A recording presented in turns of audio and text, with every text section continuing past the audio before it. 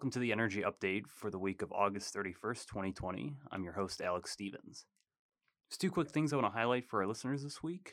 Two recent episodes of the Plugged In podcast, where I discuss the California blackouts with Travis Fisher, the president and CEO of the Electricity Consumers Resource Council, and a second episode with Tom Tanton, the director of Science and Technology Assessment for E&E Legal. Here's a short clip of that latter interview. Yeah, so you've touched on several things there. The first thing being just unreliability of renewables, and I think that gets us into a conversation about the duck curve, which is something that the ISO there in California has warned about for going back almost a decade now.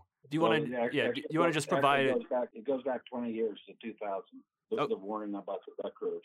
Okay, yeah, I didn't realize that they had been aware of the issue for that long. The first report that I saw was like 2011 or 2012, but could you just provide an overview of what the concern has been there and what they've been warning about and how that specific issue is tied into the blackouts that they're currently experiencing? Yeah, basically the issue is that supply and demand don't match up.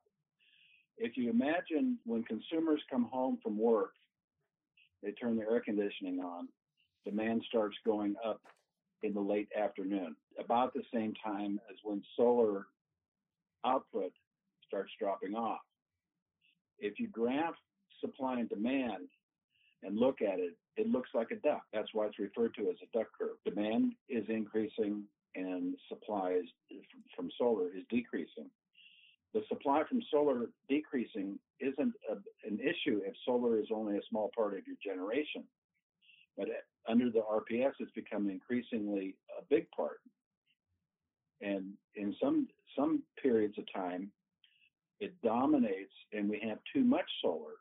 And we have to shunt it off to other utilities, other states like Arizona, and we end up paying them to take it. So there's this inherent mismatch between consumer demand and solar output into a degreed wind output. Wind tends to blow hardest here in California at night when demand is very low. But it's always been an issue of dependable on-peak capacity. You know, solar's fine, but it matches on peak pretty good, at least better than wind. But it tapers off just as people are getting home and demanding air conditioning. Both of those episodes of the Plugged In podcast can be found on all major podcast platforms, as well as our website, instituteforenergyresearch.org. Thank you for listening. Until next week, I'm Alex Stevens.